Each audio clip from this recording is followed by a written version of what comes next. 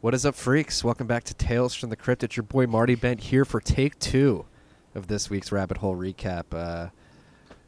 Had a brain fart there. Forgot to hit record on our first take, and it was a great rip, Matt. I'm sorry. From the bottom of my heart, I feel terrible for wasting 35 minutes of your time this morning. The freaks will never know how good of an episode they just missed. The lost tapes. I did hit record this time. Triple, quadruple checking. We're 29 seconds in, recording on both the conferencing tool that we're using and my local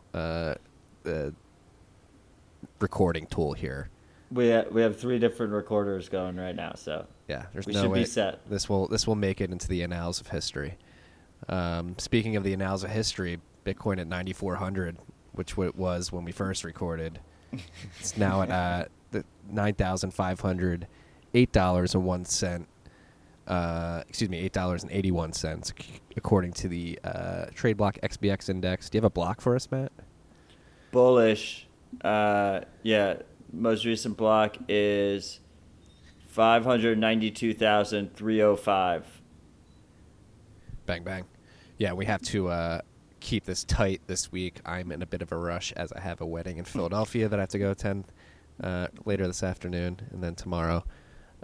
So we got to keep it tight here. Not to mention it's the second time, so Yeah. now it's got to be really tight. Yeah, but we'll make it fun. Again, Matt, I'm sorry. That was a Bush League move on my part there. No worries, shit happens, but this is an example of something Bitcoin doesn't fix. Yeah, so Bitcoin doesn't be fix noted. this. And maybe, as some people pointed out, we do need a multi-sig record function here. Absolutely. That would have fixed this. Yeah. Even though Bitcoin doesn't fix this, Bitcoin does fix other things, and you can buy Bitcoin via the Cash App. This episode of Rabbit Hole Recap is brought to you by the Cash App. If you freaks live in America and you've not downloaded the Cash App yet, and you listen to this podcast, what the hell are you waiting for? Go download it. We got a special deal for you. Use the code STACKINGSATS. That's one word. STACKINGSATS. STACKINGSATS, one word. You're going to get $5. $5 is going to go to Owls Lacrosse, a charity very near and dear to our hearts here. They're helping out boys and girls in Chicago learn leadership skills through the sport of lacrosse, a sport that I am fond of, the best sport on 2 feet, the fastest sport on 2 feet. The Cash App, once you have it downloaded, you're going to be able to buy and sell Bitcoin through that. You're going to be able to stack sats, and then you're also going to be able to withdraw. You can withdraw to Wasabi, withdraw to your personal wallet, and then you can also send from a personal wallet to the Cash App if you just so happen to need to dump some sats. Unfortunate if you do. And on top of that, they have their Boost program. Can't forget about that. Go to merchants like Chick-fil-A, Whole Foods, local coffee shops, save money while you shop using the Boost card. Download the Cash App today. Use the code STACKINGSATS. And then we got to give a shout out to our friends at Unchained Capital, doing incredible things. Go to www.unchained-capital.com/vaults to check out their 2 of 3 multi-sig vault product, which allows you to use multiple hardware wallets, whether it be a Trezor, a Ledger. I believe they're working on Cold Card. And you can engage in a 2 or 3 multi-sig with them where they can be that second of that 2 or 3 scheme if you ever are in a pinch. And then on top of that, they have their loan product as well on the other side. If you don't want to sell your Bitcoin, you want to lever up and take a USD loan, you can do that as well. Go to www.unchained-capital.com/vaults. Check out the Vault program. Matt, we're about to run through the cycle again. Are you ready for round 2? We have a couple extra topics, so the freaks get that benefit. Is there anything that you said in the first go-around that you were like, I should have said that? Or anything that you didn't say? Yeah, but there's been a couple. But because we didn't record, there hasn't been as much as usual, I think. You know, it only clicks after we publish. After you know it's going to hit the airwaves. Yeah, no doubt. So we're going to start out with the cold card. MK3 was announced. This is very prescient news considering the interview that we dropped on Tuesday with Rodolfo Novak, who is the founder of Cold Card. Matt, what are your thoughts on this? Cold Card Mark III, right? Isn't that what we say, Mark? Right? And what did you say, MK? What the fuck's going on? MK3. Okay, I don't know. Anyway, the Cold Card Mark III, the newest Cold Card. Rodolfo keeps iterating. I ribbed him on Twitter that the true environmental cost of Bitcoin will be all the cold cards I purchase, destroy, and replace. It's fucking awesome. He keeps proving himself. Keeps iterating and dropping new products. Make sure you do listen to our episode that we dropped with Rodolfo. I think that was a particularly great episode. Really enjoyed meeting him. He's just such a great dude, so smart, so just a fucking hustler. And also, like, it's very complimentary to Stefan's episode with him. I listened to Stefan's episode as well. It's a very good episode, but we cover a lot of different things. So you should definitely make sure to listen to both of those, and then FOMO buy some cold cards. Yeah, and this particular update is pretty cool. It will brick if somebody has 13 failed pin attempts, so make sure you don't forget your pin. And if somebody is trying to get into your cold card and they fuck it up 13 times, it's just going to brick that, so make sure you take care of your backup as well.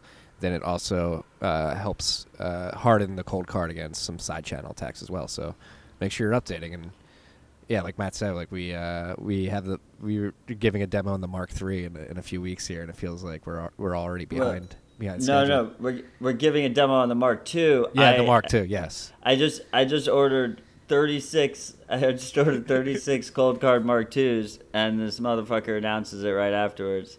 But no, it's great. It's great. We got a great discount for the people who are coming. Hopefully, it'll be the first of many. Rodolfo is really good about that. He is also offering a discount if you pre-order the Mark III now. I think it's a $20 discount, and you get additional 5% off if you use the code TFTC. So that's awesome. And then the other thing, of course, is that our first walkthrough video of hopefully many, I've kind of been slacking off, so I apologize for that. Now that I have my manicure, I can come out with more videos. Is up on our YouTube channel, so you can see how to use the cold card, the full initialization process of the cold card with Wasabi Wallet, without connecting it to your computer, using the SD card to shuttle transactions back and forth. Yeah, shout out to Rodolfo again. Rodolfo, it was incredible to meet him in Dallas. Fucking what a don. Dude is just putting the team on his back, building dope hardware, solid Bitcoiner, true man, fucking legend. I think I have 9 cold cards now. Oh no, I have 10 because I have another one coming with the workshop. And so I'm like saying to myself, like maybe I'll wait for the Mark IV, what do I do? I don't know. So we'll see. But I'll actually probably after we finish recording, I'm going to order 3 more. Are you going to have more domain names or cold cards by the end of your hoarding? That was a topic we forgot to bring up last time. Stefan, fucking encouraged my addiction, and I bought 2 more domain names, Tales from the Citadels. So look forward to our pivot once we start building our citadels. We will rename the pod to Tales from the Citadels, as we should. Become more positive. This is I'm very happy to be able to rehash this because this is just pretty dope. This dude on Twitter, his handle is FiatJF. He's the creator of the LNTX bot on Telegram, which allows you to basically create a Lightning wallet on your Telegram app and then interact with apps. So that's the way I send messages to the satellite app. You hit /app satellite 50 and then your message, and you're just able to send a message to space. The same creator came out with a new Lightning Network block explorer. Or how would you describe it, Matt? You're the one who found this. Did you drop his name at FiatJF? Yes, I did. Okay, sorry, I zoned out a little bit. Yeah, it's a Lightning Block Explorer. Well, it's a Lightning Explorer, not a Block Explorer. Yeah. There's no blocks. Yeah, Explorer. My main use, the main Explorer I've been using up until this point was 1ml.com, which is also pretty useful. But I just really, really like this Explorer, so I thought it was important to mention it here. The way it shows a lot of the statistics is a lot different. It's very intuitive. It's very clean.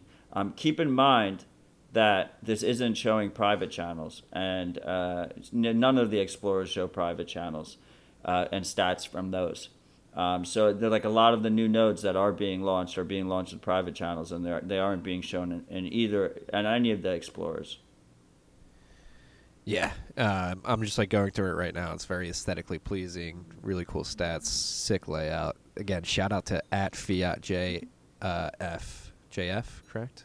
Yeah, at Fiat JF, and yeah, I put his name in the show notes. So Yeah, it's building there. building dope shit. Again, the LNTX bot. If you are on Telegram and haven't checked that out, all you need to do is follow it, and then it gives you instructions on how to fund a wallet.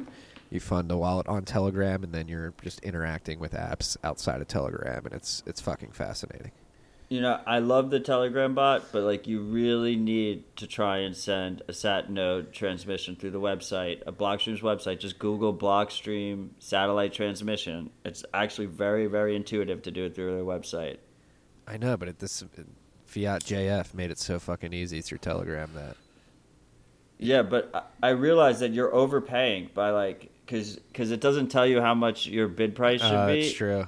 So you've been like paying like 40 more sats than you're supposed to pay. What Like you're wasting sats. All right, all right. Maybe this will be the impetus that drives me to the website.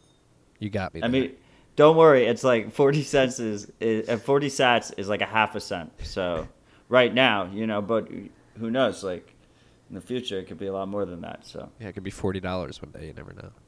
we're we're not implying sat dollar parity. That is.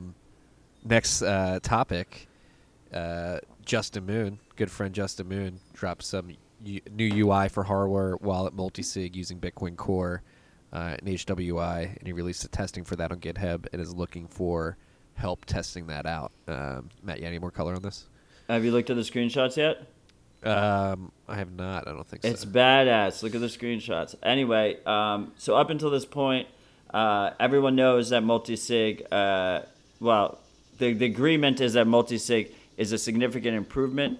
All these hardware wallets have their own trade-offs that they choose to take. So if you mix multiple hardware wallets together, for instance, like a 2 of 3 setup with a Trezor, a Ledger, and a Cold Card, then you have to compromise 2 of the hardware wallets with different trade-offs to access the funds. The issue with that is that it has been very difficult to set up with your own full node to begin with. Currently, like you basically have to run Bitcoin Core, you have to run Electrum, and you have to run Electrum Personal Server or something like Electris or ElectrumX. It's a convoluted process. It's not a simple process, and the UI isn't very clean.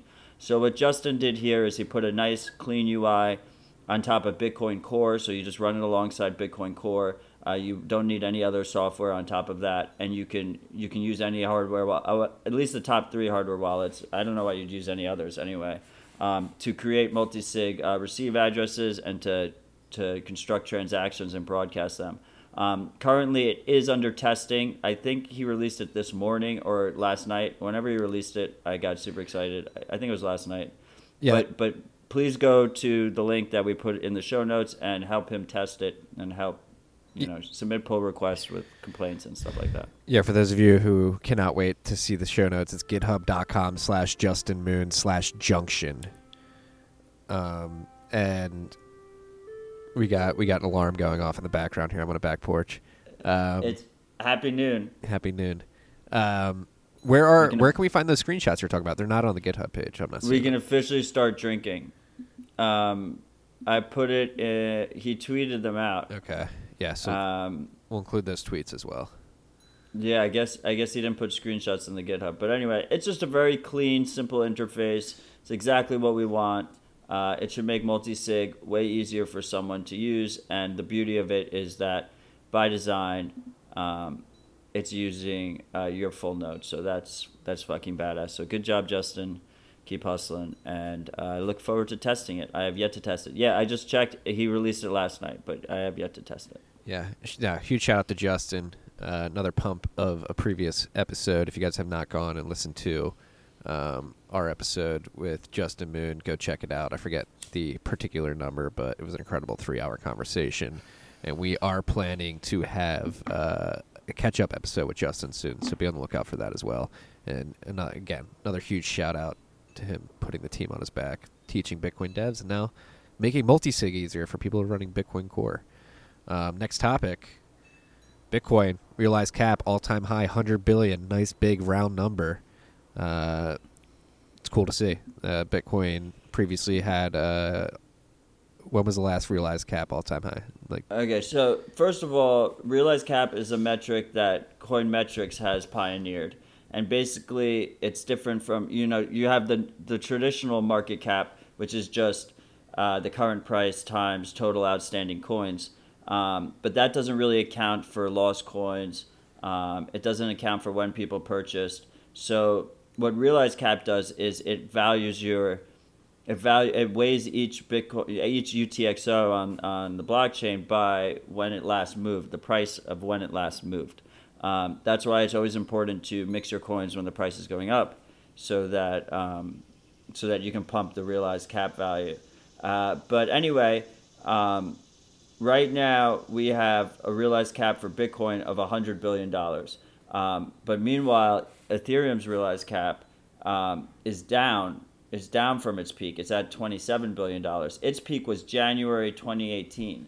So that's almost 2 years now since the last peak, which is interesting. More potential upside, bro. Yeah, I had a couple of ETH heads. It's a buy. A couple of ETH heads tell me that it was underpriced. It's proof that it's underpriced. But if you use that logic, then then maybe like the real value price is Ripple or some bullshit like that. What's interesting here is a lot of people, they judge Bitcoin's success based on its former all-time high price. In this case, what was it? It was like a little under 20K. But we were barely there. We were there for a couple days. The whole thing, the whole run from like 10K to 20K and back down was like a couple weeks max. So it's, not many people bought up there. Realized cap does seem like a much better metric. Some of the ETH heads said that they don't believe in made up metrics. I would contend that every metric has to be created somewhere first. And if you use every other fucking metric, Bitcoin is also outperforming ETH, including hash rate, including price, including regular market cap. So yeah. Yeah. The hash rate in particular is fascinating to me, and then the realized cap too, not being anywhere, it being half of what it was in January of 2018 is fascinating. Yeah, I mean, Bitcoin is hitting new all-time highs with hash rate, but meanwhile, ETH is I think at half of what their top was, or just significantly lower than what their top was. And what's the reasoning for that? The reasoning for that is that they continue to neglect miners. And that miners are running businesses, and they want to have predictable money flows. But meanwhile, they keep saying they're going to integrate proof of stake. They keep saying that they're going to fork out miners. They keep saying that we're going to change the algo, so if miners have ASICs or something like that, we're going to brick them. If you say these things, people aren't going to invest in securing your network, and this is going to be the end result. Yeah, the market's sort of speaking there, saying, "Hey, we're not going to go along with this." It's be aware, especially if you're working on a competing cryptocurrency. Next up, Chainalysis.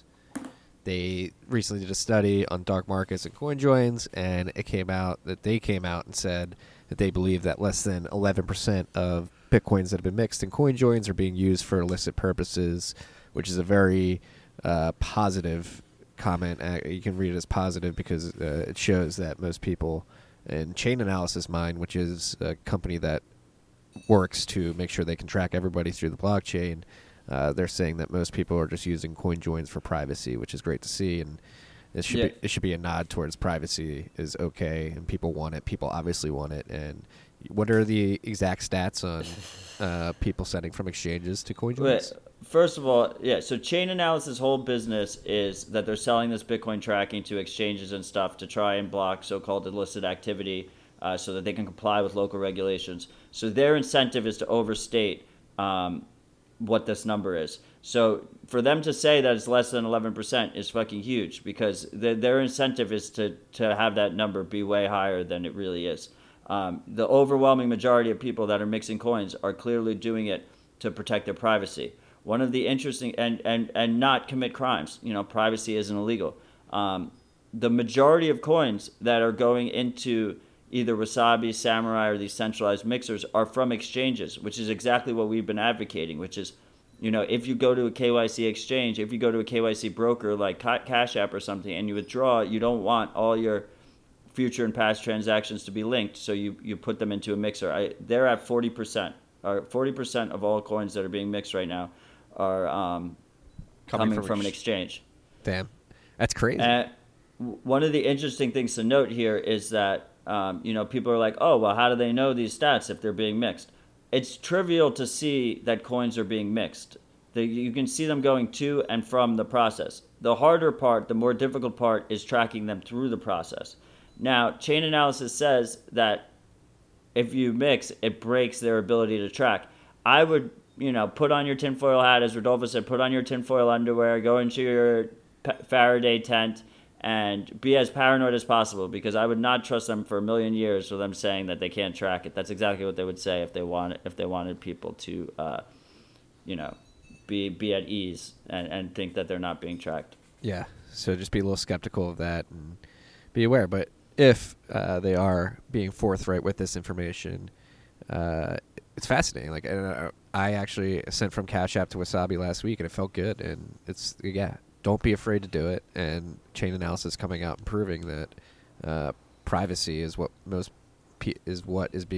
is the use case that most people are using these coin joins for, not illicit purposes, which is incredible. Yeah, I mean, usually my flow is I when I stack sats on Cash App, I then withdraw to like Green Address or Samurai, and then when it hits a certain threshold, then I will send it into mixing. So that way you never have too much like on Cash App at any given time. Because remember, not your keys, not your coins. Your account could be frozen at any moment. You never know. So you always want to take custody. Yep. And it's a great learning experience too. And as Matt has said in the past, it makes you a little less nervous when you're sending transactions. You get more comfortable with it.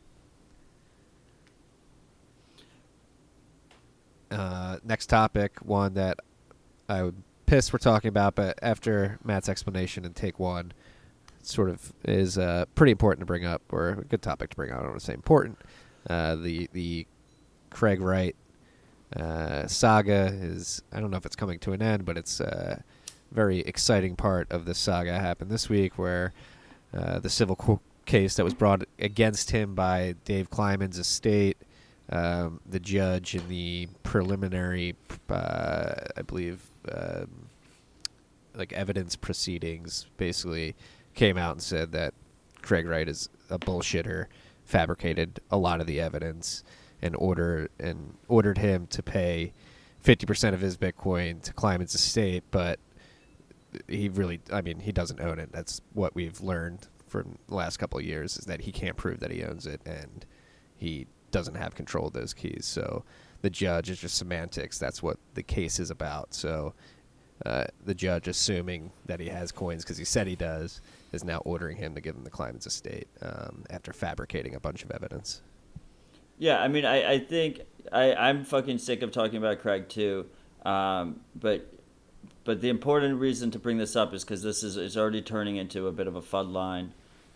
This is like the type of thing that you might see, like your aunt like sees it in the news and like brings it up to, oh, I heard Satoshi has to give 50% of his coins. So this is a civil case. Craig's argument this whole time for why he's been Satoshi is that he was in partnership with David Kleinman of Florida, who passed away. So his estate sued Craig and was like, well, then we want half the coins. And the judge was basically like, everything you've submitted to me is fraudulent. Like pretty much everything. You just keep lying. If you do have these coins, you owe 50% of them. But, as Marty stated earlier, he is very, very, very unlikely that he has any amount of Bitcoin, because he was just using, if he could tank the price of Bitcoin, or if he could pump the price of Bitcoin SV, like, you damn well bet he would have already done it. And he's just fucking full of shit. And I think it's important to note here that there was a lot of influential people that both directly and indirectly supported him, all the way up until a couple months ago. Some of them, they're awfully quiet now. Some of them have even, like grandstanded about like, oh, I'm just done talking about it. It's so obvious he's a fraud. Like, we see you. We know who you are. Like, you go fuck yourself. People don't forget. The internet doesn't forget. And God damn it, Matt Odell never forgets. Never forget that. So this saga, it seems, I don't know if it's coming to an end, but definitely a blow to the credibility of Craig Wright if it wasn't destroyed already, which I think it was a long time ago. But some people need more closure. This is adding to that closure.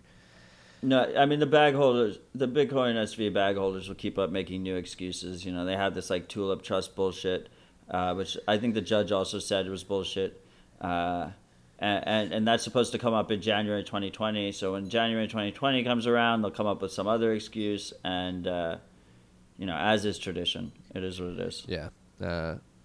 God bless those poor souls getting stuck in that terrible, terrible cycle of believing this dude. Next topic, not more optimistic topic, but a better topic in my opinion, are a good friend of the podcast, a fellow beefy Bitcoin boy, Chain Code Labs resident and phenomenal DJ, James O'Byrne, came out with an incredible piece describing the current state of the U.S. financial system, particularly explaining why the stock market is at all-time highs. It's mainly being driven by stock buybacks, which are enabled by easy money. So large corporations will take advantage of low interest rates, take out some loans, and then initiate stock buybacks in which they take stock off the market, off the public market, and basically burn it. It's like a coin burn, and that drives their earnings per share up. So it looks like they're more profitable than they are. And again, James points out that buybacks have been a large reason that the stock prices have increased recently. A lot of flows via buybacks have happened. Then on top of that, he dives into the pension situation in America too, which is looking pretty dire, as a lot of the big pension funds, I don't think he named them by name in the article, but two that come to the top of my mind are CalPERS and Illinois State Pension Fund, and actually a third would be Jersey State Pension Fund. I believe those three in particular are pretty dire. And so these funds that are holding all the public pensioners' money and trying to invest it in the stock market, they have targets of like 7.5% usually, and they're not coming anywhere near that. And so there's vast basically the valleys between what they owe people and what they actually have and what they're making in the stock market. So it seems to be a very fickle situation in the U.S., and James does an incredible job of laying it out in layman's terms and being concise. And while he's doing that, he's also explaining why Bitcoin may be a perfect hedge in this scenario, why we may desperately need it because our system is so fucked up. Yeah, I mean, 3 points. First of all, is James is like the Bitcoiner's Bitcoiner. He's just such a great dude. You know, his brother's awesome too, and he's smart. He's a talented developer. He's a good writer. He understands his economics. He's a DJ. He's just so props to James. You can follow him on Twitter at JamesOB. The other two things is he really missed an opportunity. In the title, he called it Bitcoin for safety. It really should be Sats for safety, James. Just saying, Sats the standard. And then third thing, I thought was a really interesting point that he made, and I think a lot of us agree with it here, is that, you know, I think we can all agree that our system is fucked. Our current financial system is fucked. You know, we hope Bitcoin is our safe haven, is our solution to that. It is yet to be seen if that will be the case. But one thing is for sure, and is that all of this is unprecedented, and it's just it's really hard to see it ending cleanly or in a very good way at all. And I think that's a good framing here. You know, it's that we are fucked, but Bitcoin gives us hope. Yeah, yeah, cause for us optimism, something we can rally around, and a cause for hope at the end of the day, and. This, like I said in the first take, like this James's piece, I think it pairs well with a couple of things. One being the website that Heavily Armored Clown, who's the host of the Bitcoin Echo Chamber. Yeah, the Bitcoin Echo Chamber podcast. He shared this website. What the hell happened? 1971 or something like that. I forget the exact name. We'll put it in the show notes. But 1971 is when we went off the gold standard, and you look at the charts, specifically like GDP per capita, productivity, and like wage growth, and they just start like deviating from each other pretty drastically after we went off the gold standard in 1971. And then something in 1973 that you brought up, Matt. What was that? They started the electronic voting in Congress, so that all their votes were recorded by name and cataloged, so that they were a lot easier to buy off. Corruption became a lot more, because if you gave someone money, you could tell to make sure they voted properly. Yeah. Yeah. So it's interesting. Yeah. That pairs well with James's piece, and I think is sort of a proof that, hey, maybe going off as a hard money or a somewhat asset-backed monetary system has created these distortions in the economy and has led to the crazy things that James pointed out in his paper, specifically the stock market and pensions. And then also, which I forgot to mention earlier that James mentioned, was the amount of negative yielding debt throughout the world, which is hitting crazy levels. And if you look at all the European yield curves, they're all basically negative right now, and it's pretty crazy what's going on out there in the terms of the monetary system. And then another thing to pair with that was something I wrote about in the Bend today. Our friend Janie, who's notoriously fighting for to get back to a world where we have grazing cattle and we're back to like the pastoral type world. She shared something that was shared with me this morning in a chat.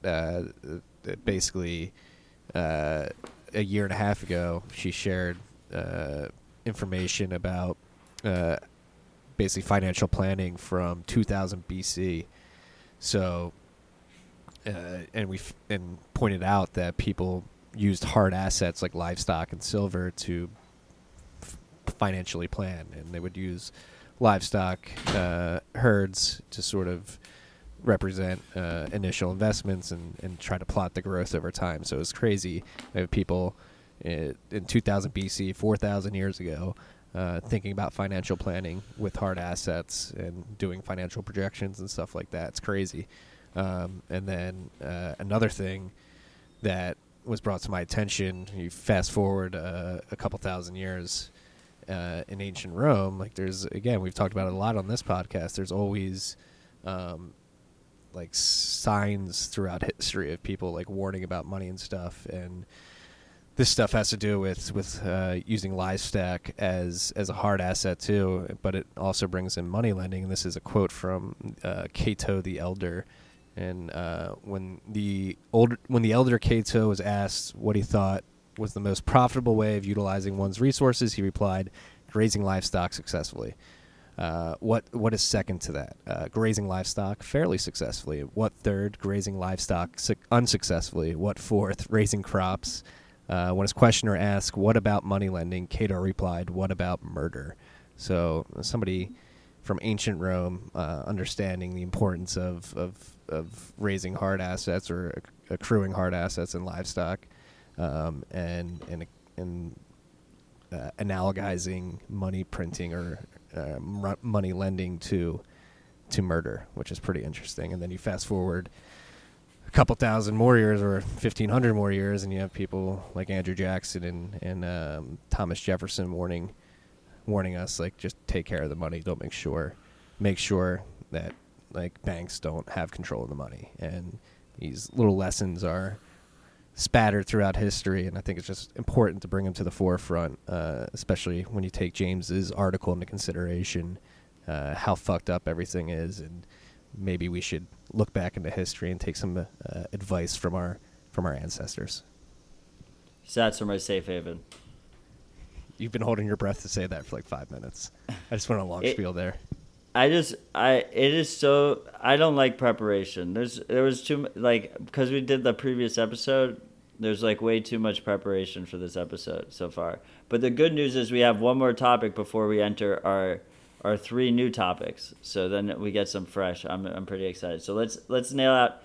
So Binance just recently added interest-bearing accounts, aka money lending, which I guess was just compared to murder. So that's probably pretty bad.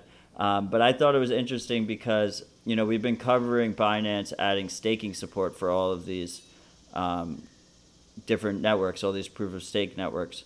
And I think that's naturally centralizing because these exchanges, they want you to keep money on their platform. It's more likely for you to trade. They get to collect fees in between.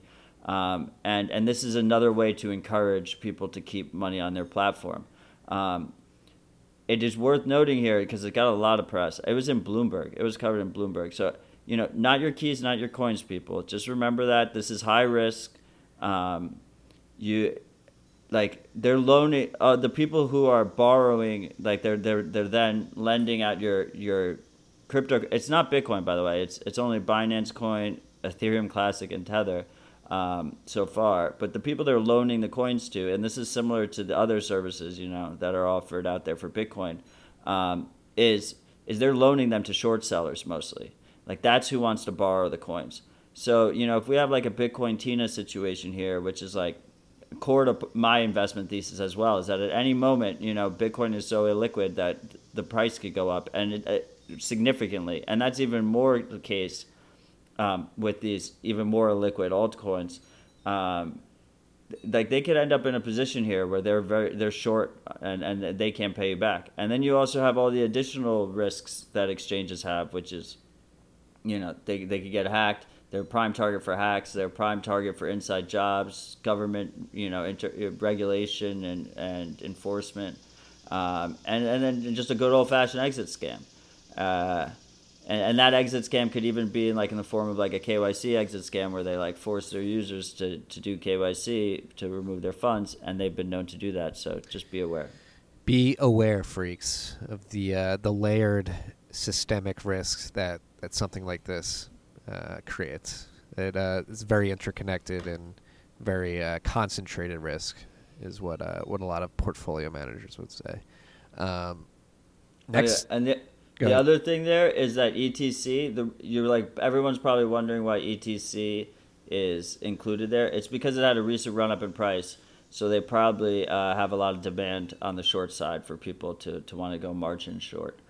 So that's why they included it there. And BNB is the other interesting one to note because, that's their own quasi security token. So now they want people to. It's just like another method to try and pump the price of their own token, and it creates even more questions because they're issuing the token.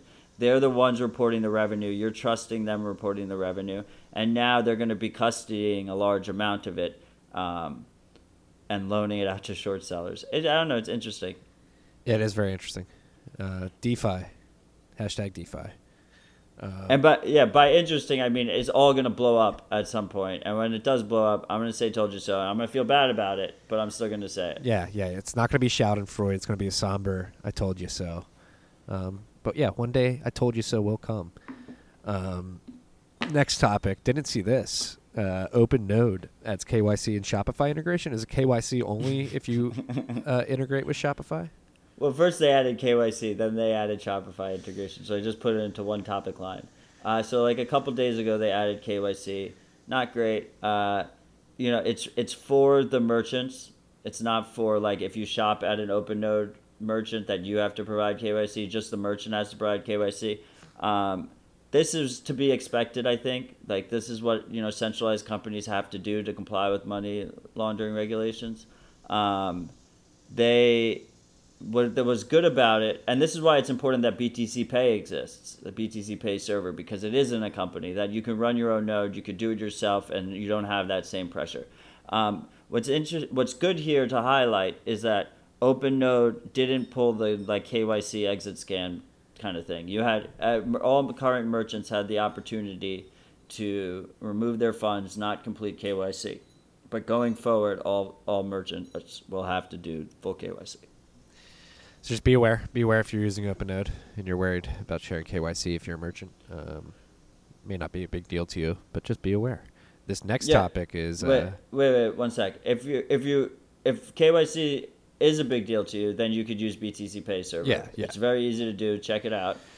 Their team's great. But the Shopify integration is a big deal. No one spends Bitcoin, but I think Shopify runs the majority of online stores now. So if you run one of those, it's like a couple clicks and you can start accepting Bitcoin and Lightning. So there you go. And it was actually don't want to piggyback off OpenNode here, but we did open source our Shopify BTC Pay integration. It's a little workaround, but if you go find DJ Seed's GitHub, I believe he has that code available of how to integrate your Shopify store with Bitcoin. It's a little bit of a bad UX process at the checkout, and like the Bitcoin's hard to find. The Bitcoin payment method's hard to find, but it is available and it is possible with BTC Pay Server as well.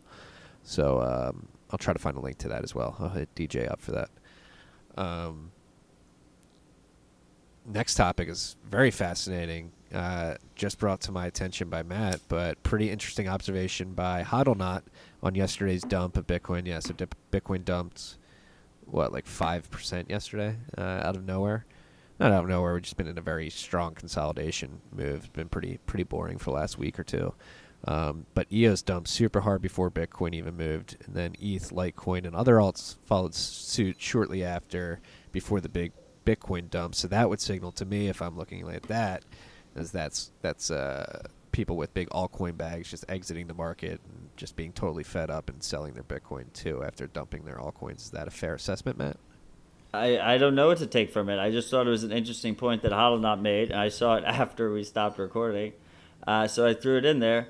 Yeah, you can read it however you want, but it does show, like diversifying in this space is a crock of shit. You're just adding risk on top. But yeah, I just thought it was interesting that it dumped 20 minutes before, and then we had one of our classic beautiful capitulation wicks or whatever, where you have like a 5% drop in like 5 minutes. We went from like 10.2 to like 95, like fucking right away. But if you're doing it right and you're just staying humble, you're stacking sats, like it doesn't matter. It's just all noise. Yeah. In my opinion. Yeah. Find your Bitcoin Zen freaks. Join us. Find safety in sats. And just chill. Matt, I can't apologize enough. I'm sorry for wasting your time this morning.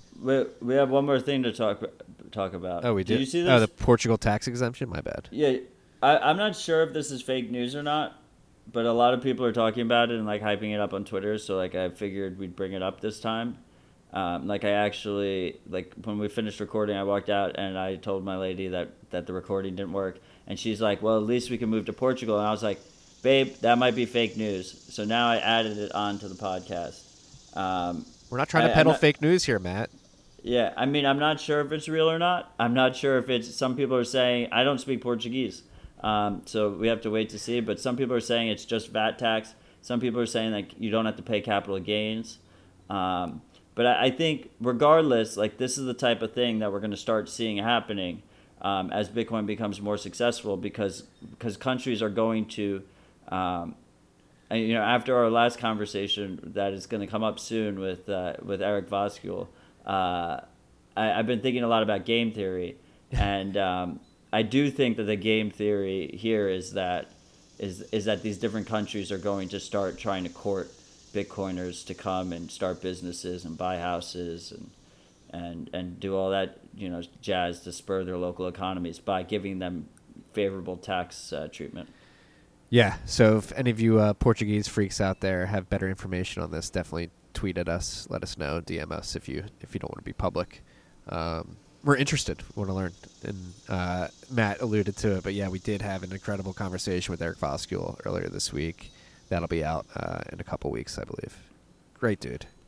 That was an episode where when I got off, I was just like, my mind was just right. There was a million different things that I wish I had talked about. And we continued talking to him afterwards too. It was great. It was great to meet him.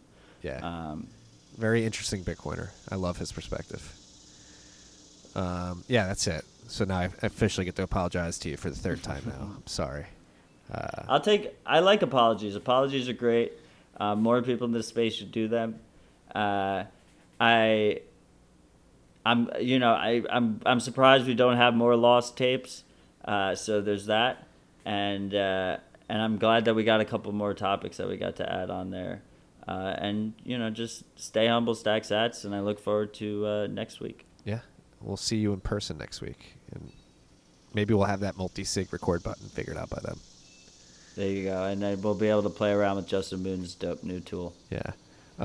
Yeah, go make sure you guys subscribe on any platform you're listening to this to. You're listening to this on. I can't speak right now. Check out our YouTube channel. Reviews go a long way if you can review. Check out the website, tftc.io. If you want to get a shout out on here, you can go to the contribute page. Yeah, we got big plans. 2019 is rolling on. I just saw Udi's tweet, and I just wanted to bring it up. He said, "Sell your ETH if you're having trouble falling asleep." It's a good way to end it. Yeah, yeah, it's a good advice. Good advice. I've given it out many times actually. Yeah, sleep's important. Sell your ETH. Take care, freaks. Peace and love.